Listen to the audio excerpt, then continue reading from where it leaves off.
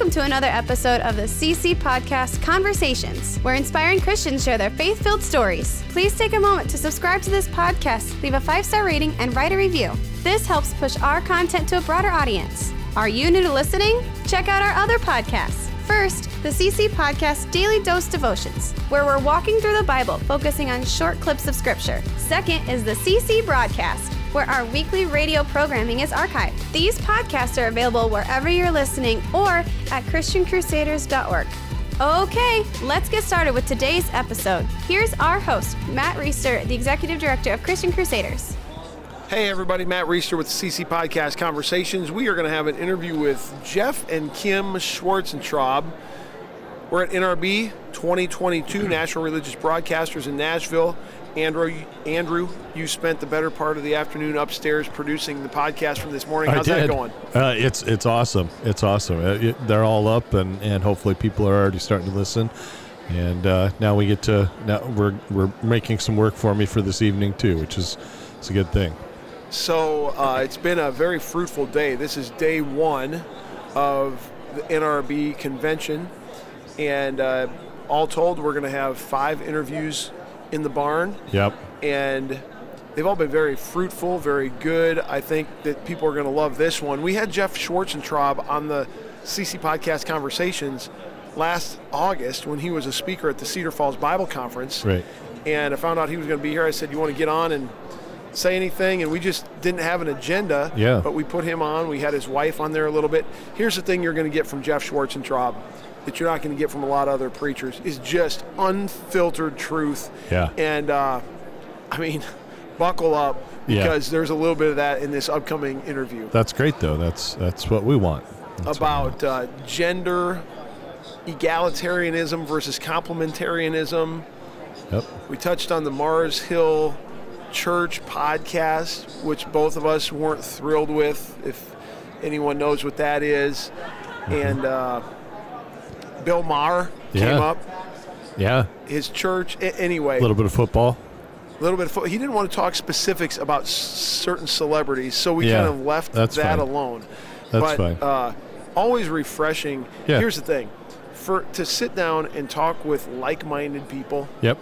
It's just so refreshing. It is. It's good to talk with not like-minded people and have an open exchange of ideas and all that. But yeah, when you have somebody that thinks along not only thinks the same things as you, but thinks the way you do, kind of has an analytical mind like that. It's really cool. And I mean, from the standpoint of this ministry, I mean, like-minded, not just for the sake of, I like him because he thinks the way I do. Right. But we all take Scripture seriously. Exactly. And that's increasingly countercultural. So I think folks are going to love this interview. Thanks to Jeff and Kim for jumping on. Great to see them again.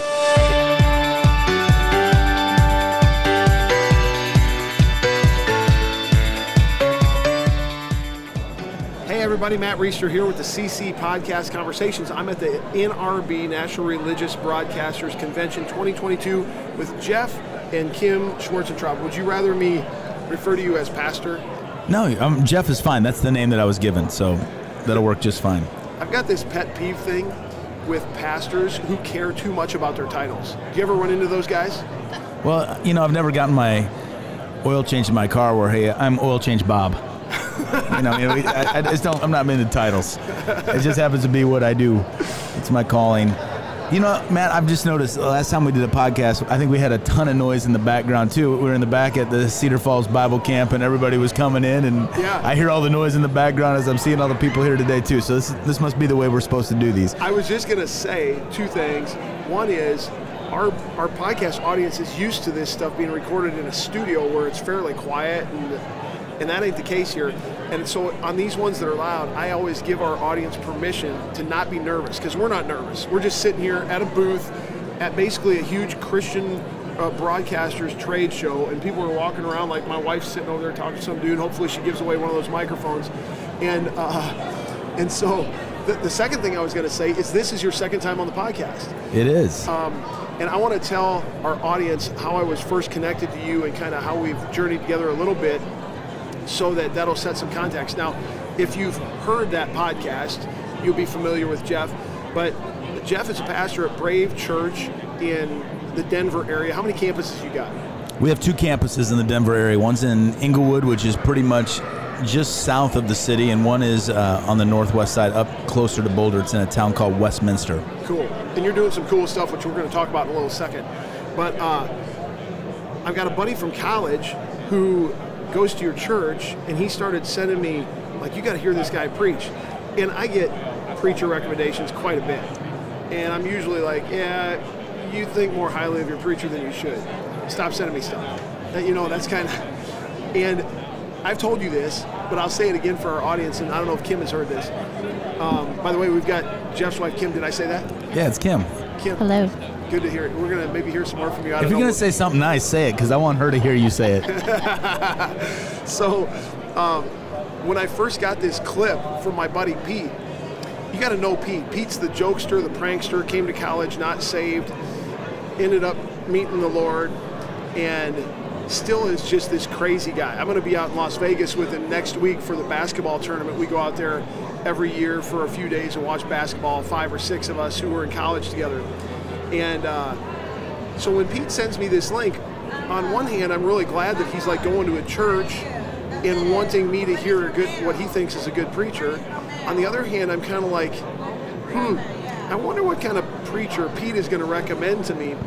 And so I open the clip, and I'm like, you're standing on this way nice stage with this like band. You got your flannel shirt on or your plaid shirt on, and everything looks the lighting's great, the sound's great. I'm just like, oh gosh. Pete got sucked into one of these big mega churches that's all about the bells and whistles and the glitz and the glam. We'll see if this guy actually preaches hard things from the truth of God's word. And to my surprise, and I should stop being stereotypic that way because I was wrong about Phil Hopper. You met Phil Hopper at the Bible conference. I sure did, yeah. He's the same kind of guy in a similar kind of church. But I was quickly impressed with the style that you communicate the Word of God, with the boldness with which you communicate the Word of God.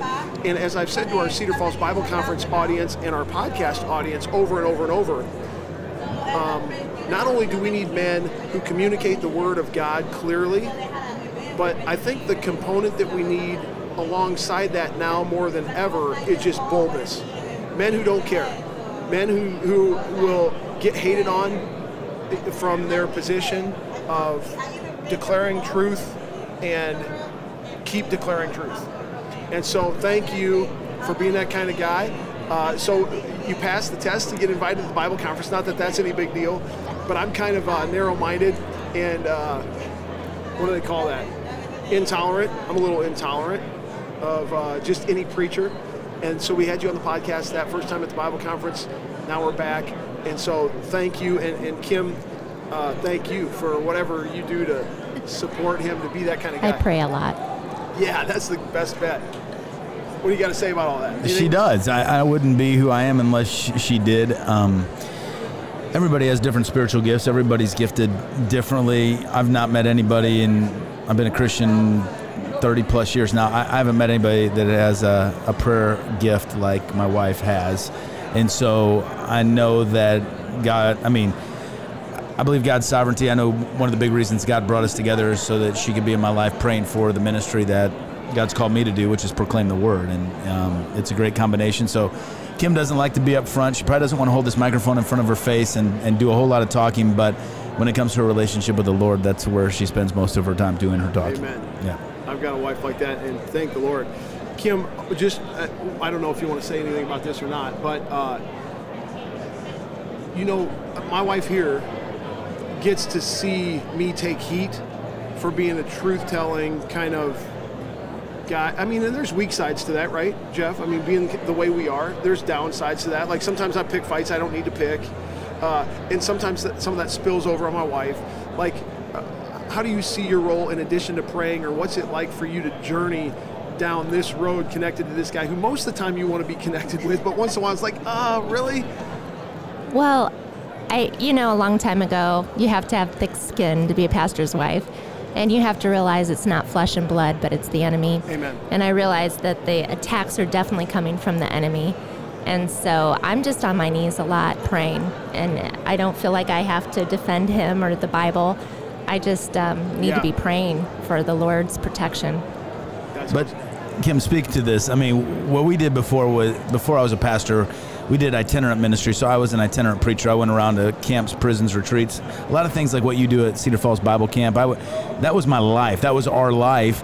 And a lot of times when you're a guest preacher and you go somewhere, if you're doing what's right and you're doing what's good, people will be, oh, that was great. That was great. Oh, thank you. Oh, thank you. And then you go and you preach kind of the same message somewhere else. Oh, thank you. Oh, thank you. Being in the church where you're with people, you're staying there all the time, and you're preaching very, very hard things because the Bible has a lot of hard things to say if you're going to say it. Stuff you might not get to when you're itinerant preaching. Exactly. So, Kim, talk about the difference between being my wife when we were itinerant, being my wife now that we're pastoring the church. And it's probably different now that we're 12 years in, but tell them what it's been like during the journey from the time we started planting. You know, so we started out itinerant, and we loved it because we were constantly seeing people come to know Christ, and that never gets old. And the people were just always gracious and loving. And a few times, people would talk about their pastor and their pastor's wife, and I didn't know any better at the time to say I don't have ears for that. And I would just smile and pray for them and walk away thinking, I wonder if that's true. And now being a pastor's wife, I'm like, oh, I wish I would have stood up for their pastor and their pastor's wife and say, listen, I don't have ears for that. That's gossip. You need to talk to your pastor. Yes. Yeah. And it was much more difficult, too, because I think when you're itinerant, if you do a decent job or people have been touched by the Lord, they're just going to thank you for coming. And you really don't have a deep relationship, and that's it. But when you're pastoring, and let's say people are going through a divorce, and you teach that divorce is wrong, or, in our crazy cancel culture, you're teaching that there's one race and two genders, which seems to be a extreme statement to make. And you're teaching all that, and now people are upset. And what we found in the ministry is that when you're a pastor's wife, if people can't get to me, they want to talk to Kim in hopes that she'll talk to me. They lobby you to lobby him. Yes. They do. So it's just different versus, and hey, thanks, great job. It's more like, hey, do you really think about this? Hey, what's Jeff think about that? And there's been a lot of that. Now, as we've grown as a church, not just numerically, but also in spiritual depth, it's very different now. I would say the last 2 years or so have been the two best years we've ever had, because really this pandemic has kind of thinned the herd in a way, or made the people that have come, and we've grown substantially during the pandemic, but I think the people that have come, they're coming because they're hungry for the word. Just give us the word. If you tell us the truth, we're coming back. But we're so tired of mamby-pamby, wishy-washy, we'll do whatever the culture does kind of stuff, that for us it's been a breath of fresh air, because even our congregation, it's always changing over time, but we absolutely love what God's doing at Brave Church right now. I mean, we love the people, we love the culture that God's established. And when you plant a church, I mean, if you see somebody going past you in a store and they have a pulse, you want them in your church. Right? Whereas now, we've been there a while, we want people who either are lost and hungry for Jesus, don't know where to turn, or they love the Lord and they want the fullness of it. So we're going to present the fullness of the Lord in the Word and Spirit and what we do, and in such a way that either you're going to be really attracted to that or really turned off by that, and we won't need a lot of time to figure out whether you're going to stay or not. COVID really helped us separate the wheat and the weeds a little bit, and I know that parable that's not our job, but you know what I'm saying. 100%. I think during this, and listen, we were on our knees praying about that the whole time. Like, what do we do? 15 days to slow the spread. I mean, what do we do? I mean, if we can really contribute to something. I mean, we didn't know much about the pandemic. We didn't understand masks. We didn't understand vaccines. We didn't understand anything. As time's gone on, what I've realized is there was an agenda, and the church just kind of went along with whatever the culture said, versus really believing that what we're doing in the church is the most important thing going on the planet anywhere, and nobody can shut us down. And Jesus told us before he left the earth that all authority in heaven and on earth had been given to him. Therefore go and do what I have commanded you. Do everything, obey everything. Well, what did he tell us to do? Gather as a church and meet. That's our job, and he has authority to tell us to do that. So I mean, I think what it did for us was strengthen our resolve for how important the church is, how important the Word of God is, how important being in community with the Holy Spirit is. And so I'm at a place now, like, I don't really care what happens again or what some official or elected official says you can or can't. We'll run that through the grid of what does the Word say, and then we'll make a decision. So if a third of our population starts dying, right, and we're discerning, you know what, by getting together, we're going to lose 55 million people, we're going to be good discerners on that and say, you know what, we're all online this week. I get it. But with what was going on, it was ridiculous. I think it's come out that it's been ridiculous. And even today, there's such fear-mongering over something that's not worth being fear-mongered over. And I say that believing that COVID is real. I say it believing that I've had 2 close friends on ventilators. Both have made it. Praise the Lord. One's been in the hospital for like 90 days. One was in the hospital for about a month. It's real. It's real. But I believe that we've been given responsibility to make really good decisions, and it's not the government's job to decide whether we meet and worship the Lord or not, and we'll never listen that way again. Yeah, that's so interesting. I've got so many thoughts just listening to you talk. One of them is your church's trajectory is quite a bit different than the trajectory of a lot of churches. And it's easy for me to paint with a really broad brushstroke and go, well, I can give you 2 or 3 reasons why. And I think actually I'd be pretty accurate. Is it fair to distill it down to stop being mamby-pamby and start preaching the Word? Or is that just one of the... I mean, I'm sure out in Denver you see a lot of churches that are struggling, and here you are, like, buying a building so you can fit more people in one of your campuses. Like, what's up with that? You know, I think anytime you say it's because of this one thing that you're probably being too shallow on what we say. But at the end of the day, I do believe that for churches that said, Lord, we don't know exactly what to do, but we want to do what you want to do and continue to stay open in spite of opposition and all these different things. I've seen the Lord bless churches like that. And I've seen churches that have kind of gone along with the culture suffer. And it's interesting because what I started doing was, you know, during the pandemic, I'm reading all these stories in the Bible about Daniel, Shadrach, Meshach, and Abednego, Daniel, or David standing up to Goliath, all these other stories. Oh, I love these stories. Oh, it's so great, so great. And then we're not going to open our doors because there's a 0.0001% chance of somebody getting a disease that they may get sick from and have to stay at home, and somebody else may be on an event. I mean, there's a greater chance of dying on I-25 on the way in a car accident than there is of dying of COVID. So what are we saying? And what we were really saying is we saw that there's a lot of churches out there that care more about what the culture says than about what God says. And I think when there's churches that say, God, we care about what you say and we're going to do what you want, not in a way of being contrarian to the culture, but in saying we are different than the culture. We are going to obey our God. And I think churches that chose to say, no, we're not going to do that. We just want to make sure everybody's happy. I think they've struggled, and I think they're going to continue to struggle until they get their priorities straight. And here's the thing, like, this is maybe too harsh for me to say, and this is where my wife is like, do I need to be married to the guy that says this? But if you are in existence as a church to make people happy and make people feel good, I hope things go bad for you. I hope the doors close, because what are we doing? It's like it's like a feel-good trip to hell. You know what I mean? Like, is that too harsh? Well, I said it in my message a few weeks ago that if all we're going to do is be nice, I don't remember the exact context, but you're talking about just being nice or not having the purpose of preaching the gospel, or just making sure you have great, delicious coffee or a great worship center that looks fantastic or whatever. I mean, all you're doing is creating a bigger waiting room for hell. You know, you're making people more comfortable for hell. And, you know, while the world can look on and be like, man, this church is great, look at this, look at... That's not what God wants. I think God wants us to use the church as a vehicle for advancing his kingdom on planet Earth. And if we're not serious about that, I mean, there's churches I've driven by where I know that they don't believe that the Word of God is true, that they don't believe in the power of the Holy Spirit, that they don't believe in salvation by grace through faith alone, they don't believe in the inerrancy of the Word, they're not believing any of the foundational things. Now, I'm not talking about some people that, I mean, there's all sorts of great churches that see the church differently, right? I mean, there's some that focus... theological distinctives. Yeah, and I get that. All within the family of God. I'm talking about ones that aren't. I drive by them, I start praying, God, shut them down. Amen. Let us buy their building. Let somebody else buy their building. Let us drop a screen there and reach more lives for Christ. I mean, Shut them down. Why would we want that to continue? Yeah.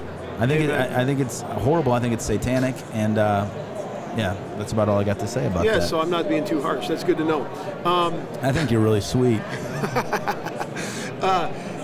We're not going to name names, but I want to ask you, one of the things about being the church that you are in the Denver area is you have some celebrities that show up from time to time. I could name a couple that I'm aware of right now. You would know others. We were talking in the hallway about that, like the disruption that it can cause to have celebrities in your church. On one hand, you want to minister to them. On the other hand, you don't want this to turn into, I was telling you the story of how Ronald Reagan, when he was president, didn't go to church because, now I don't know where he was at spiritually. I'm not trying to make some political statement, but he says that he didn't go to church because he didn't want to disrupt church, which you can imagine if the President of the United States shows up and sits 2 pews in front of you, it's going to be crazy. So how do you manage like a quote-unquote celebrity church? Yeah, I don't know that we have a celebrity church, because I would say this too. I mean, we do have professional athletes, former professional athletes that show up at the same time that we have homeless people walking through the doors. At the same time, we have people that, that can't afford to figure out how they're going to get grocery money and all that kind of stuff. So we have a full demographic, different skin colors, different ethnicities, different backgrounds. So it's a full orb thing. And I would say, as our church has grown numerically, it's also grown depth spiritually. So I think our church, for the most part, has gotten to a way of seeing everybody as equal. I certainly see everybody as equal because God does, and we model that. But of course, I mean, if somebody comes in that anybody in the country would recognize of notoriety, for some of these guys, we tried to make some accommodations where we know how to get them in and out and get them into a seat where they can come worship with us and then make their way out without getting too much disruption. But I feel like our church has done a pretty good job of handling that. And we've tried to make the gospel so profound that every single person matters that I don't know that a lot of people in our church would even care, to be honest with you. I think they care more like, does this person really know the Lord? Are they praying? Or can I pray for them? I mean, that kind of stuff. And, because we're a church that will preach hard things, I mean, we're not trying to attract a demographic or, man, if we get this person in our church, that would be awesome, or all this kind of stuff. We want people that come. I believe as a pastor, I mean, my calling, I'm responsible for every soul that walks into that door. And so I think about the prophets and how they would say, God said to Ezekiel and Jeremiah, if you say what I say and these people don't repent, but you've told them the truth, on them. Their blood's on their own head. That's right. But if they come to you and you don't tell them the truth, then their blood's on your head. So I just try to make sure that when I'm preaching, I don't care if the president shows up, the most famous athlete shows up, a homeless person shows up. You just try to make sure their blood's on their head. Their blood's on their own head. And I feel pretty confident when I leave the pulpit that, you know what, it was clear. It was clear. It was not about trying to win somebody to come back to our church. It was about telling people about the awesome God that we serve and how we can best relate to Him. So now I'm going to ask to pull back the curtain a little bit, and if you don't want to do this, that's fine. But there are times when my wife is, she's very much like you described, and she's counseled a bunch of women to stop nagging your husband and pray, because the Holy Spirit's a way better Holy Spirit than I am. You know what I mean? And I feel like you got that. But there are times when the Holy Spirit leads you to actually speak up. I mean, are there things that, either in your style or your tone, that Kim has ever had to bring up? Have you ever, how do you raise those issues? And I might actually be asking you this for just the benefit of Jen. I'm not sure. I don't know. What would you say? Yeah, I mean, my personality is very similar in the pulpit as it is outside the pulpit. I don't change when I get in. I'm a very passionate person. Love it. So when we first got married, I think, a level, on a scale of 0 to 10 of intensity, a level 3 for me feels like a level 44 for my wife. Yeah. So just being myself and chilled out, I think there's times where Kim's like, hey, you need to watch your tone, or you need to change the way you say that. And my response was always like, well, what are you talking about? We're just talking. We're just having a conversation. Stuff like that, I think, is why God brought us together, because we are so different. But Kim's ability to see the world through her lens has been super helpful to me. And I know her so well. So when we're talking about stuff, I come down and, Kim is always encouraging. She never says anything negative about my sermons. I can't think of a negative thing you said about my sermons. But, when I come down, she's usually the first to say something because I'm right by her, and she'll be like, oh, that was really good, or that was so convicting, or oh, I love that story. And if she's ever silent, which is rare, I'll be like, so what'd you think? She's like, yeah, that was a good one. And I'm like, oh, that must have been horrible. No, sometimes I'm still worshiping. That's not true. That's good.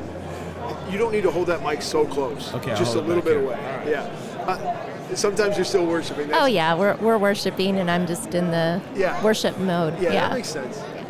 I know a pastor and his wife. This is kind of getting at what I'm getting at with you, but he would say openly from the pulpit that there's a chance that less than 10% of the people who are in church regularly on Sunday are actually saved. And his wife was just like, you can't say that. Like, you got it. And so she talked him into moving the percentage up to less than 50%, which satisfied her kind of like concern for how that sounded without him compromising. It's still 3%. I mean, less than 50 or less than 10. So there's always a little give and take, right? Jeff is such a truth teller, and I love that about him, so I don't ever want to correct that.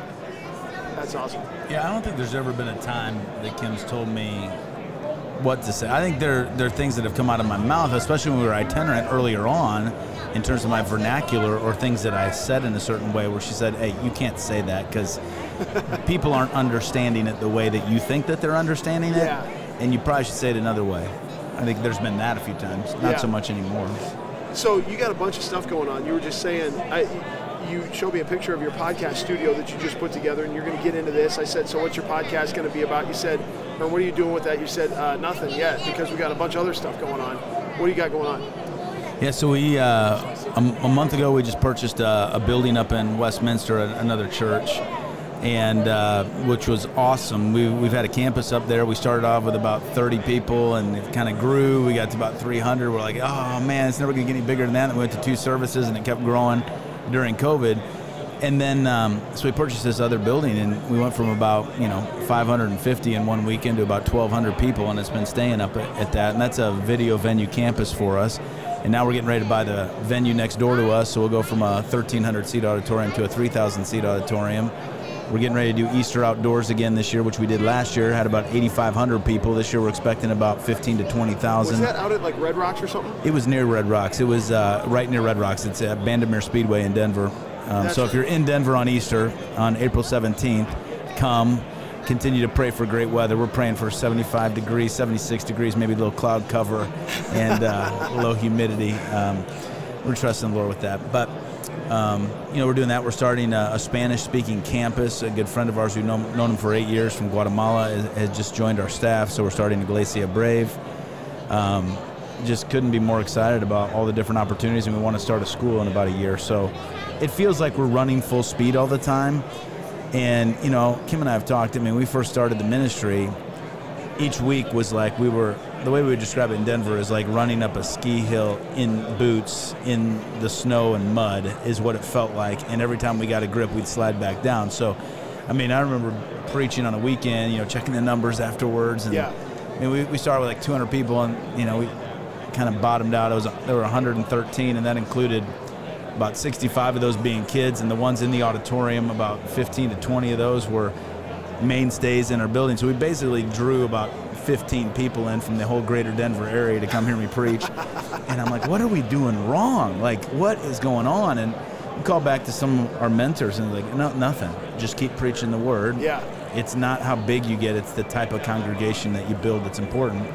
And so, I don't feel like we have anything to apologize for. I feel from day one we've gotten into the Word, preached the Word, trusted God for that. And now people that come know, hey, he's going to open his Bible and he's going to preach what the Word says.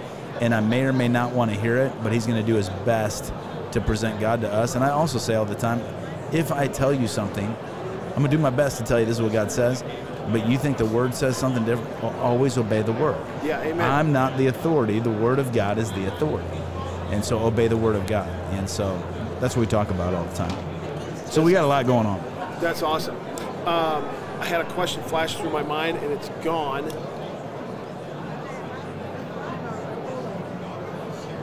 Oh, shoot. What's my favorite color? Yeah, what is your favorite? Camouflage. I like what you're wearing on your head. Liz, do you know the story of this? No. I talked about it at the Bible conference. I don't know if you were there or not. I'm not a huge... I killed one deer one time in my backyard. It's a great story. I'm not a big camo guy, but my son took me to a Nike outlet store. And there were these camo shoes, Nike Metcons, that fit me. He's like, Dad, you got to get these shoes. It's like, really, camo? He's like, yeah, they're cool, and they were cheap. And so I got them, and then I kind of thought, you know what? It's like we're in spiritual battle all the time. And so I'll put these shoes on, and camo reminds me of being in war. And so now I've got camo dudes down there, and I got a camo hat. I just kind of put camo on once in a while, remind myself I'm always at war. Yeah, that's good. So the podcast, what do you eventually want to do with your podcast? Well, one thing, we have so many people that come to church and they want to ask questions, and I don't have time to stop and answer everybody's questions. So we'd like to do like something where people can send questions in, and then we'll take 5 questions a week or something like that, where people can ask, what does the Bible say about? What do you think about? And do that. Also would just like to be able to talk about different things that are on people's minds, especially as Christians. Like, okay, so if you have a desire to plant a church, what are 5 things that you need to know?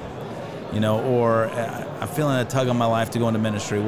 How should I do that? Or as a Christian, how should we give, and how should we save, and what does it look like? And I just think having practical topics about what the Bible says, I think would be huge for us, because we have so many. I mean, we have a huge demographic. We got older people too. We got a lot of young people that come and that are just asking simple questions. And I think it'd be great to have Kim on, because she can talk about marriage better than I can. Or she might not be able to talk about it better. She can live it better than I can. So that's good. To be able to, to really address things, because I think sometimes, like on marriage, I can preach on Ephesians 5 and talk about how wives submitted to husbands, husbands loving their wives, wives respect your husbands, husbands love your wives, just like Christ loved the church. And you got it? Got it? Yeah.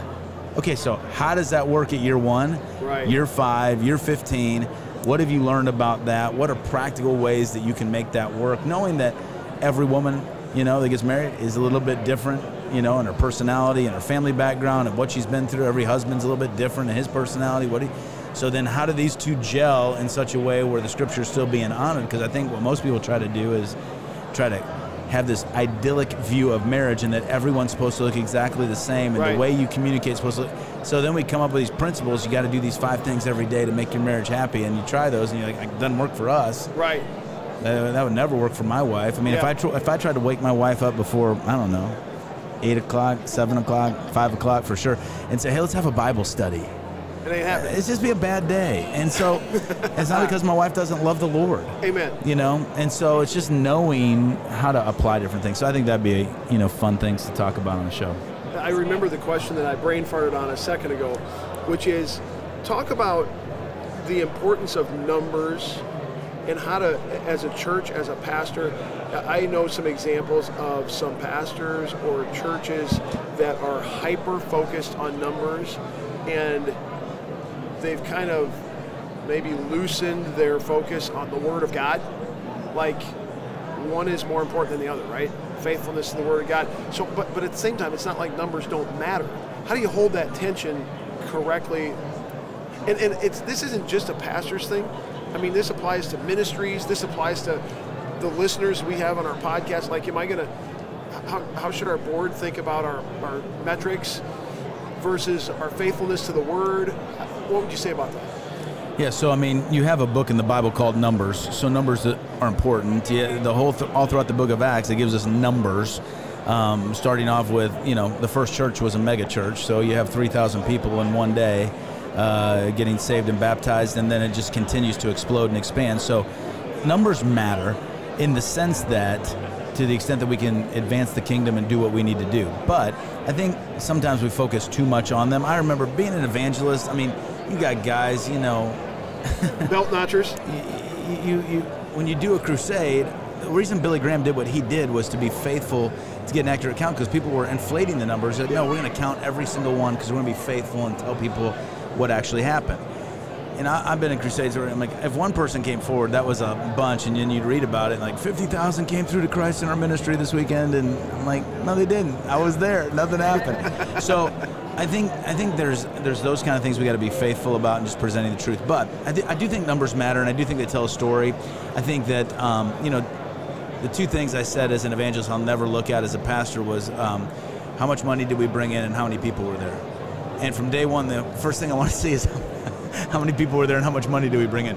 So I think there is some metric to that over time, so long as that is not your only guide-on flag as to what is actually happening. Because you can be in a place where potentially there's wealthy people in your community that give a lot, but that doesn't mean anything faithful is going on. You can be in a place where a lot of people come attend, but that doesn't mean anything faithful is going on. So the question becomes, how faithful are you to the things that God's calling you to be faithful to? So that's why we talk about preaching the word, worship, prayer, evangelism. Those are metrics for us. So when we do our prayer meeting on Tuesday night, I care way more about how many people show up at that than I do on a weekend. Yeah. Anybody can walk in on a weekend. Yeah. But when we start off with prayer, we probably start off with 12 people or something like that. Now we'll have like 700 people come to our prayer meeting. I care about that and what's going on there, because everybody there's praying over one another and doing stuff that in most churches, if you call people to pray out loud or lay hands on somebody and pray, they wouldn't do. As a matter of fact, I had a guy in my small group say to me on Tuesday, he said, before I came to Brave, he goes, I'd never, ever prayed out loud. And I said, you mean like in a group? He's like, no, ever. I grew up Catholic. I thought you're supposed to pray silently. And I'm like, so before he came to our church, I said, well, what changed? He goes, I saw everybody in church praying out loud, so I tried it. Wow. That's amazing. To your point about numbers, being able to attract a crowd without there anything spiritually going on, I had a buddy in college, Dustin Schrammick, who is a missions-minded guy, and he had an aerial view picture of the Muslim temple or whatever it is in Mecca during the Hajj. It was like 2 million dudes on their knees. It's like, there's numbers. So you want numbers? Okay. Like, what's that getting you? You know what I mean?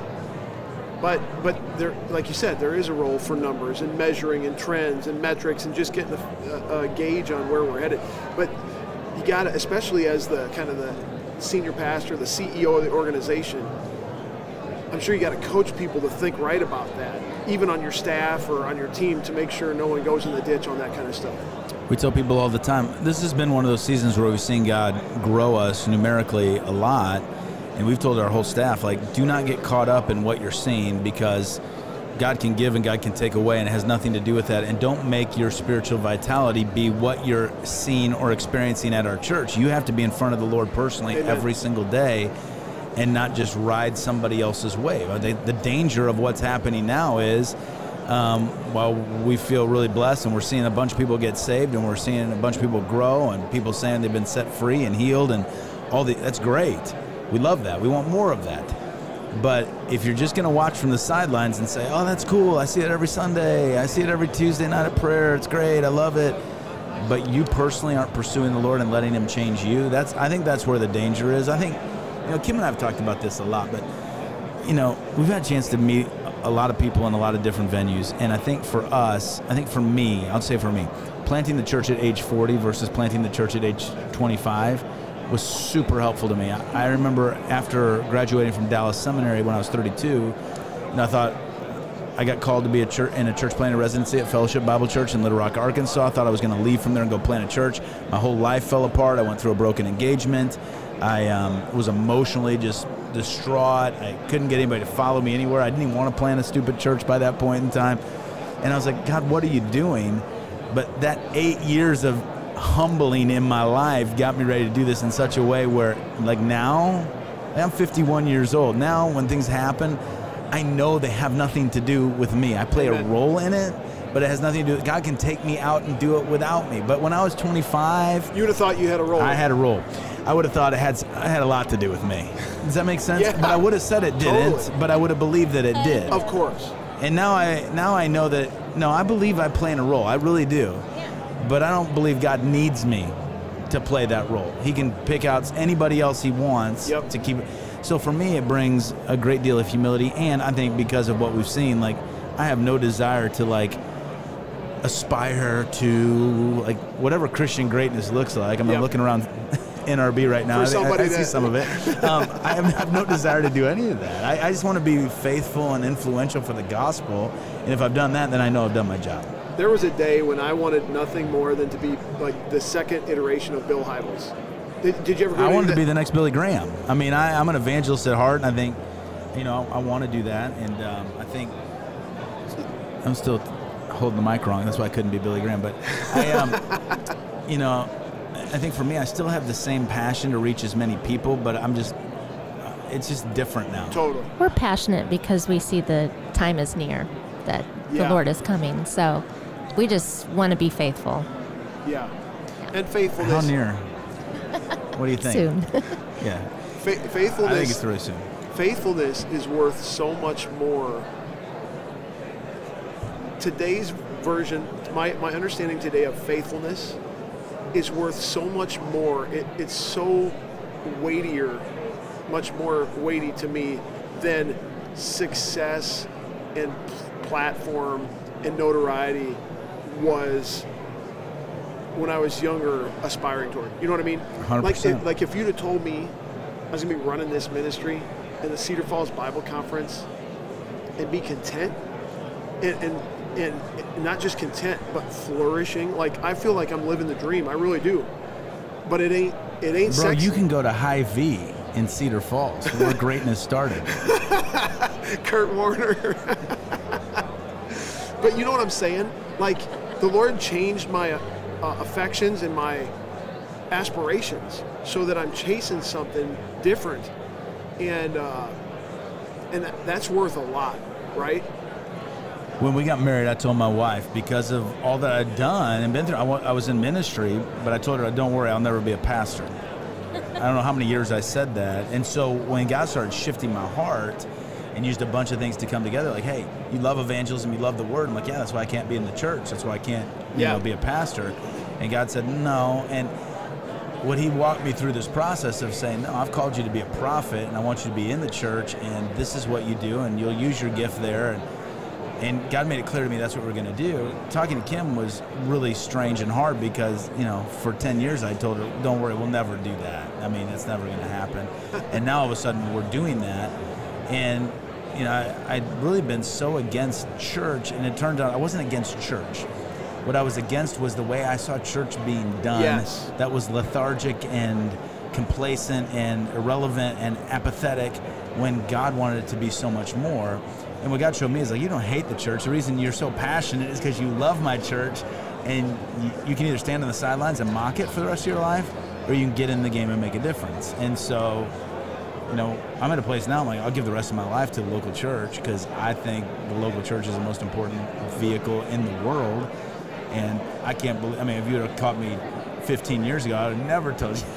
Told you that. So God has a way of working these things out in our life where we can be content doing whatever God wants us to do. If somebody would have told me when I was in college at the University of Illinois playing football, hey, one day you're going to be a pastor, I would have cried. If that was really going to happen, that's the last thing I ever want to do is be a pastor. And now, there's nothing else I can see myself doing. This is what I'm called to do. So God has a way of doing that and bringing us contentment in a deep way. I want to ask you about Bill Maher in a second, but before we get to Bill Maher, I got a church question for you. How does the church function well in a way that does not unintentionally send the message to people that spiritual growth and discipleship, the church is the hub of that versus the home being the hub of that? So it's mom and dad's job to disciple their kids. Amen? Yep. And so, but we have this church with this student ministry and a great youth program, and we want you to have your kids be involved in it, and that's great and good. But how do you do that? And then extrapolate that beyond children's and youth ministry to the whole thing. Say evangelism or discipleship or whatever. How do you have a great church without unintentionally sending the message that you got to come to Pastor Jeff to be a man of God? Well, I think it's a right understanding of what the church is, right? Because I don't think you have great families without a great church. So I think that, we have a ministry just south of us called Focus on the Family. Perhaps you've heard of it. And we love Focus on the Family. And they've done so many fabulous things. But I think in our culture, it's embedded where people say what you say, which is families make disciples, the church helps. Now, the church is what makes disciples, but the church, rightly understood, empowers moms and dads to make disciples versus creating programs to get you to come to. Yeah. And so I think we just have a misunderstanding of what the church's job is, a misunderstanding of what discipleship is. We think church exists for itself, church exists for church, when church exists to advance the kingdom. Church exists to build people up in the faith so that they can do it. So even at our church right now, having been an evangelist that loves to see people empowered, turned loose, we're trying to turn the ship, so to speak, of, we want you to come to church, because it's a vehicle where if you really learn to worship and pray and you really hear the word and you know how to evangelize, then the other thing is, now go do it. Because Sundays is the empowering mechanism we have for you to grow, but everything else is designed for you to go do that. And I think too often the church exists for itself. So it's like, well, if you're really going to disciple your kids, they need to come to our youth program, and you guys got to get to the parenting class. And you would think Christians don't know how to do a doggone thing with all the books on how to that we have for every different part of Christianity. And it makes you wonder, how did the early church explode? Exactly. When they didn't have any money, they didn't have budgets, they didn't have buildings, they didn't have any of this. All they had was the Word of God and the Holy Spirit, and they seemed to be okay. And so I think, and then the same problems we have too, but I think so often we think of church wrongly as a hub, as a place that you've got to be in and do things our way and give your money to, and then maybe hopefully you'll just become a better person that way, versus the church is the equipping station of God to help people become better parents, to help you, and to say, hey, we're here for you. Yeah. We're here for the gospel. We're here to empower you. We're here, versus you're here to help us. Here's what we do at our church, and here's what you can do, and here's what you can give, and here's how you can help our programs. And we start with too many dadgum programs that we're having you fill in because we don't know how to make you a disciple. We're excited that you happen to be there on Sunday, Matt, but you run Cedar Falls Bible Camp, and you're running a ministry, and we're for that. And so go advance the kingdom, and to the extent we can help you be better at that, that's why we're here. Yep. Most churches don't think that way. Yeah. Most churches think, well, I know you're doing your ministry, but we're the church, we're more important, so why don't you bring your family to our church? Right. Yeah. Would you agree with that? Have you seen that as a... Oh, for sure. And I asked the question a while back about what are some of the characteristics of churches, especially in this time, post-COVID, 2022, that are growing versus the churches that are dying. And we talk about a boldness in preaching the word being one factor. This would be another factor. And there are many factors, and it's multifaceted. But the churches that were what you just described, kind of like, come to us, we'll do everything for you or whatever, those churches are hemorrhaging and have been exposed as such. And I think there are a lot of people going, okay, wait a minute, I just stayed home for a year and a half, didn't go to church, and you told me I don't need to because you can get the same thing at home you can if you come. So now that you can come, why would I ever come back? Exactly.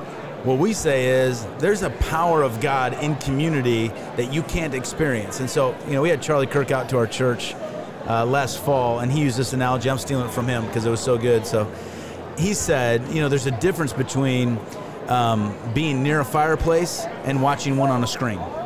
He goes, you can see all the same things, you just can't feel the warmth. And I thought that was a great illustration of what we've said. And so we have people who, through wisdom, have chosen to stay at home, and that's fine. We support that. Some people have health issues for whatever reason. Yep. And some people, that are tuning into our Sunday service don't have churches anywhere near their neighborhoods, and they're in different places all across the world, and they tune in. That's great. But at the end of the day, there's something different if you're in our church. I don't know how many times we've heard somebody say, when I walked on the campus this morning, I could sense the Holy Spirit was here. I knew God was going to do something. There's a palpability of the Spirit of God. That's different than what you experience when you watch on a screen. And so that's why we told people, what we said was, if God's told you to stay home, or you need to stay home because you're making a choice of wisdom, good for you. We're not against that. We're for you. But for us, we're going to meet because there's something so tangible about the Spirit of God and what's going on at Brave that we can't stop that, and you're always invited in. And I think our people have responded. So what you're saying, I think, is totally accurate, because if your messaging has been, we're shutting down for the year, watch online, watch at home, you'll get the same thing. Okay, now that it's over, what's your messaging now? Why would I come back? Right. I just get the same thing at home, and it's way more convenient. Why would I come back? And I don't have to give, and we don't need to support these buildings, and we don't. Yeah. I think it's tough messaging to go both ways, and I think that's what happens when you placate to the culture versus saying there's something positive about meeting together and not giving up the habit of doing that. So we're not a political ministry really at all, just focused on Scripture, the gospel. So when I bring up Bill Maher, the idea isn't to be political, but we had a good conversation over there about Bill Maher, primarily this outspoken atheist, and you were just saying, I love what he's doing right now. And so we just want to put that on the airwaves and say, Pastor Jeff Schwartzentraub loves what Bill Maher is doing. And so go to his Let me church. qualify it before it gets tweeted. What I've said is I've always had respect for people who, based upon their worldview, speak truth, and they say what they say. Yeah. Now, Bill Maher, because he doesn't know the Lord, is blind to the gospel, so he's speaking from a different base than what I'm speaking from. Yep. I believe Jesus Christ is the way, the truth, and the life. I believe Bill Maher is completely lost and needs to repent and trust Jesus. So I'm not celebrating his lostness. What I have noticed is, even prior to COVID, I mean, he could take pastors to task because he's read the Bible and knows it's true and doesn't believe it, where many of them say, well, I just don't believe the Bible. And post-COVID, I think he's come out and said things against the left because he sees how ridiculous they are. So for me, I mean, it's a prayer request of mine. I'd love to be on the show sometime. Not even on the show. I just love to meet him sometime because I have respect for people that are trying to find truth even when they're wrong. And he's wrong. But I'd love to be able to have a conversation because I can respect where he's coming from. So, and I think sometimes people that mock religion, mock Jesus, mock Christianity, are some of those that are closer to the truth than what they realize. Amen. And so for me, you know, when I see a guy like that that's outwardly mocking of the Lord, I don't say, oh, he deserves hell. I deserve hell. What I say is, there's something going on in that guy's heart that he knows is true. I wish I could get in front of him and show him what that is and explain to him the relationship he could have with God through the person of Jesus Christ. So Bill Maher, if you're listening or if any of your people are listening, let's reach out to this guy. I did an interview with Michael W. Smith last year, and I said, is there anything you've done that you haven't done that you want to do? And he's like, I would love to do a collaboration with John Williams. You know, the composer. I mean, John Williams is a stud.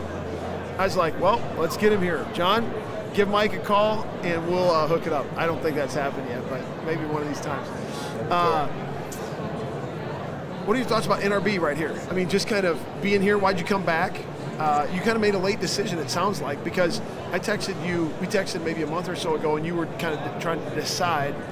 We're trying to figure out dates. March is a busy month for us. We have 3 family birthdays. We have all sorts of stuff going on. We're going to be doing some other travel. And so we were trying to figure that out. But we've been here the last 3 years. We work with RK Media, who produces our radio program, which takes sermons of ours and splices them. We have an announcer. We get put on the airwaves. It's like 30 minutes? It's a 26-minute program. And so how long, are you on a bunch of stations all over the country? 33 nationally. We're on in Denver more than anywhere else right now. Yeah. That's one of the reasons we came down, is to talk to them. We're talking tomorrow about how do we expand that, how to become strategic with that. We don't want to be on the airwaves just for being on the airwaves' sake. We want to be strategic about how do we reach the right people with the gospel message that we have to help them grow as disciples of Jesus Christ. And you know, we've had some really cool radio stories. I mean, we've had Mormons that have come to know Jesus. We've had people that were total atheists that have come to know Jesus, and people will come into our church and they'll tell us these stories kind of nonchalantly, like, yeah, you know, thanks for preaching. You know, I lost my family because I was Mormon, and when I decided to give my life to Christ and come to church, they didn't want anything to do with me anymore. Just love your church, as if that's cool. That's it. Like, I mean, it's just pretty neat to hear what God's doing. So God does use all methodologies of bringing His word to people, and we just want to be faithful doing that. And then, Matt, second reason, I knew you were going to be here, so I wanted to be here just to say hi to you. What's your role, Kim? I mean, a prayer, a supporter. Do you see your role evolve? You're raising 3 kids right now, 14, 13, and 8. 8. And so, I mean, you're neck deep in that, which is way more important. Maybe, I mean, my wife works circles around me, man. I can't do that stuff. And I think it's more important. I mean, you talk about making disciples. Like, this is, what was Timothy's grandma, Lois and Eunice? I mean, they got props in Scripture for what they did to pour into those kids, and so that's great. But as you move toward like kids being grown and gone and look, like, what is your role and what do you see it becoming maybe? Well, first and foremost, to support Jeff. When we first started the church, I think I did everything but preach. So I was all hands on deck. And then women's ministry, and I led in worship and, kids ministry, of course, everything. Now that our church has gotten bigger, we have so many amazing people that are filling those roles and are very gifted. And I'm just, we counsel and we do ministry together, which is a blessing, and I'm loving it. So whatever God leads me to do, but the biggest thing is praying. And our kids. Yeah. So it's a short amount of time, and I don't want to miss it. Yeah, so, I mean, Kim says no to stuff at church regularly because of where our kids are at, because we get one shot. Amen. We get one shot, and so at the end of the day, we don't want to have our kids leave the house and say, I wish we would have spent more time with them. And I don't think we're ever going to say that. I think we're very intentional about making sure our kids know they're a priority, and Kim does the lion's share of all that. So, I'll tell people, I work a full-time job, and I work evening. I work a lot, but Kim works overtime. Yeah. And so it's been, and every part of ministry, every part of life is seasonal. Yep. So there's different seasons where we're able to travel together. There's other seasons we can't do that. There's different seasons where she could serve in church more. There's other seasons where she says, I'm not doing that. And, we just kind of play it by ear depending on where we're at and what's going on. And it'll look different. I mean, if our kids are all out of the house and in college, we're going to have a lot more time to travel together, do other things together, minister differently together than what we do now. And check out this guy. I think you should have dressed like that. That is a beautiful white suit. I don't have an all-white suit. I don't even know if I have a suit. I don't think you have a suit. I want to come back to something, Kim, and maybe you can just say to encourage some moms. My wife is very willing to say no to some very good things for the sake, she does, and she wants to do two or three things very, very well. And one of them being raise my kids, or raise her kids, disciple them. Be a great wife, be a great, I'm not going to say it all, but it's a struggle for her because sometimes she feels like, I need to be doing ministry. Like, you're out there doing all this stuff. I should be more involved at the Cedar Falls Bible Conference. I should be more involved helping with Christian Crusaders. Like, no, babe, I mean, you're killing it in the most important arena. Like, stop with this inadequacy stuff. And I think what I would say that I've seen a lot of women come to my wife and say, I want to be more like that, but I even have less of an ability to say no to the things that I need to say no to in order to do that well. Do you know what I'm saying? Yeah. Talk about that a little bit. Well, I'm so privileged to be with our kids. It's such a ministry, and to watch them grow. And I fully believe with my whole heart that they will be in the ministry someday in some aspect. And so I feel like I'm, just encouraging them to live out their godly lives. And that's the biggest role that I could ever play. And I'm so excited to be a part of that. And there's seasons for things. I was doing women's ministry while I was homeschooling, and both were okay. And I asked the Lord, what is it that you want me to do? And it was clear. I didn't have to wait for the answer. It was clear that it was homeschooling the kids and raising them and discipling them. And so I have so much joy and fulfillment because I heard directly from the Lord that this is exactly where he wants me to be. Mm-hmm. We homeschool too. I don't know if you knew that or not, but it's, so there's a little bit of pressure from the world, though, to say that being a mom isn't enough. I mean, you got to be more important than that. That's not, the feminist movement kind of gutted motherhood and made moms like second-rate citizens. You know what I thought was hilarious was during COVID, everyone's like, all of a sudden, these homeschool moms are like national heroes. Before COVID, it's like you're all a bunch of dorks who, haven't come out of the 1940s yet, or whatever it is. Right. Yeah, I consider it a joy, and like I said, I heard from the Lord directly that this is what I'm supposed to be doing, and so I think that there's no greater joy than to minister to my kids and my husband and to love on them and serve them. And I don't listen to the world as a Christian woman. I listen to the Lord. Amen. And so hearing directly from Him is why I do what I do. I'm going to go. Were you going to say something? Well, I think too, and it's true of women, but it's also true of us as men. I think we all want titles, right? And so I think for a lot of women, because they're not rooted enough in their identity and they don't have their husbands blessing them enough with their words, that's when they start to feel like second rate. So like, I'll show you, I'll go get this job, I'll become this, I'll become that. And I'm not opposed to women working outside in the marketplace, I'm not. But I think if you read Scripture, the primary responsibility for a woman is to be at home. I mean, Titus 2 says that she would be busy at home. Now, you talk about being countercultural. You talk about words that would cause a fight. It's the only gender God says that about. There's only two genders in the Bible. There's male and female. He doesn't tell the men to be busy at home. He tells the wives to be busy at home and teaches women to teach younger women to love their husbands and be busy at home. That's what women's ministry should be teaching. Now, you talk about 1940s and coming out and doing things different. I mean, those are like fighting words, because I think even for some women in the church that are trying to push ministry, it's like, I'm trying to build my platform. I'm going to be the next Beth Moore. I'm going to do all this stuff. I'm going to be the best Bible teacher. I'm like, just show me in the Word where God wants you to be that. It's not there.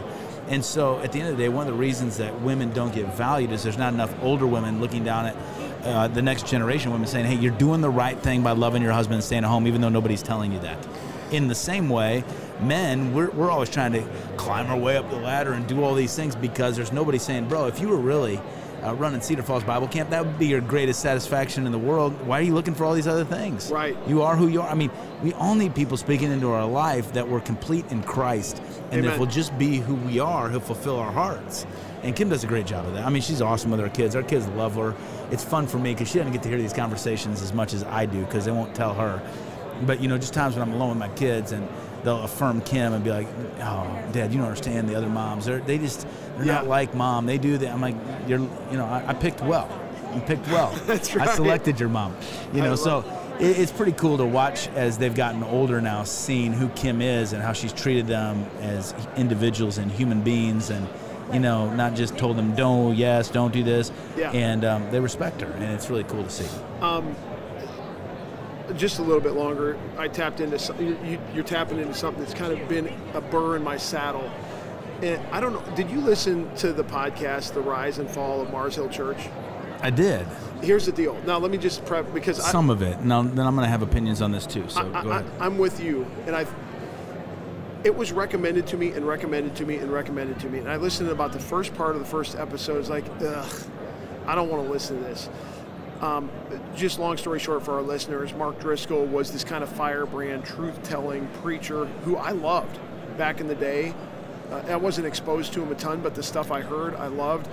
He took some stuff way over the line, and then his church imploded. They got rid of him. Christianity Today is the magazine that hosted the podcast called The Rise and Fall of Mars Hill Church. And I just a few days ago, for whatever reason, I was doing some stuff, and I was like, I'm going to go back to that and check that out, because a couple more people had told me you need to listen to it. And what they wanted me to listen for is what I'm going to bring up right now, which ties into what we're saying. I thought that Christianity Today used Mark Driscoll, who got some things wrong, who should have been called on the carpet for some things that he said which weren't biblical or took things too far.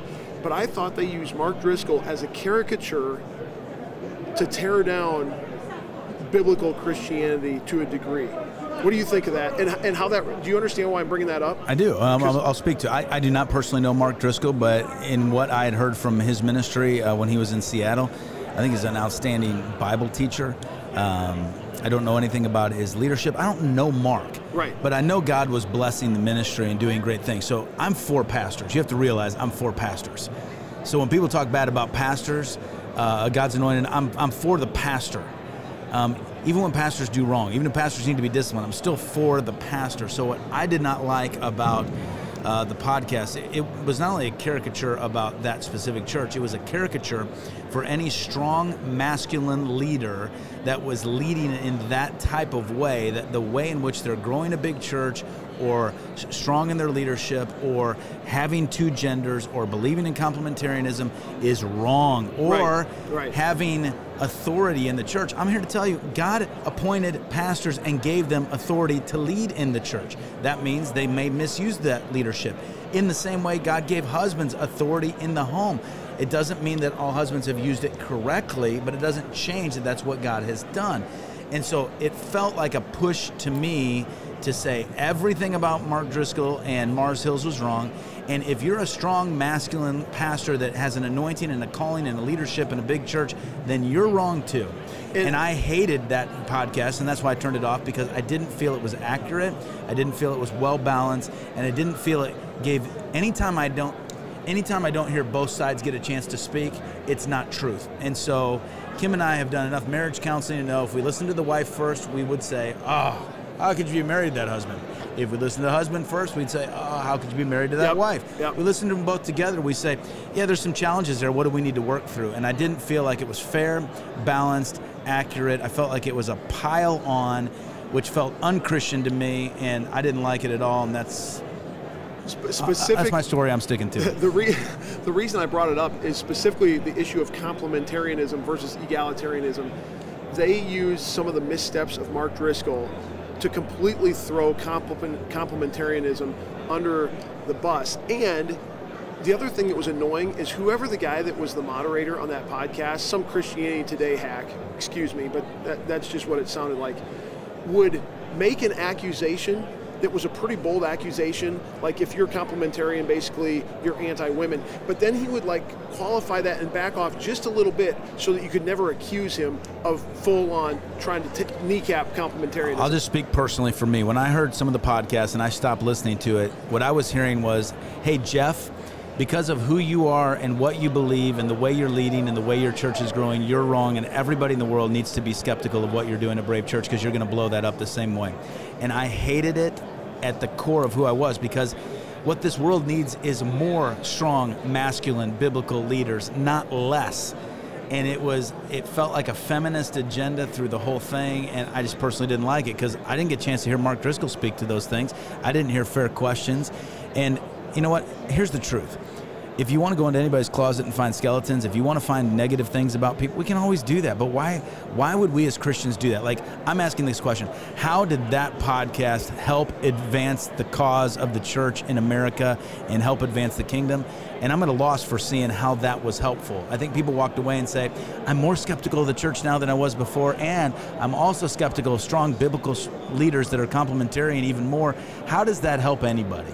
I felt it was unhelpful. I felt like, and I don't know how many episodes. I mean, it was ad nauseum. So I just don't think the agenda was God's agenda for what could have been done. Are there lessons to be learned? Yeah.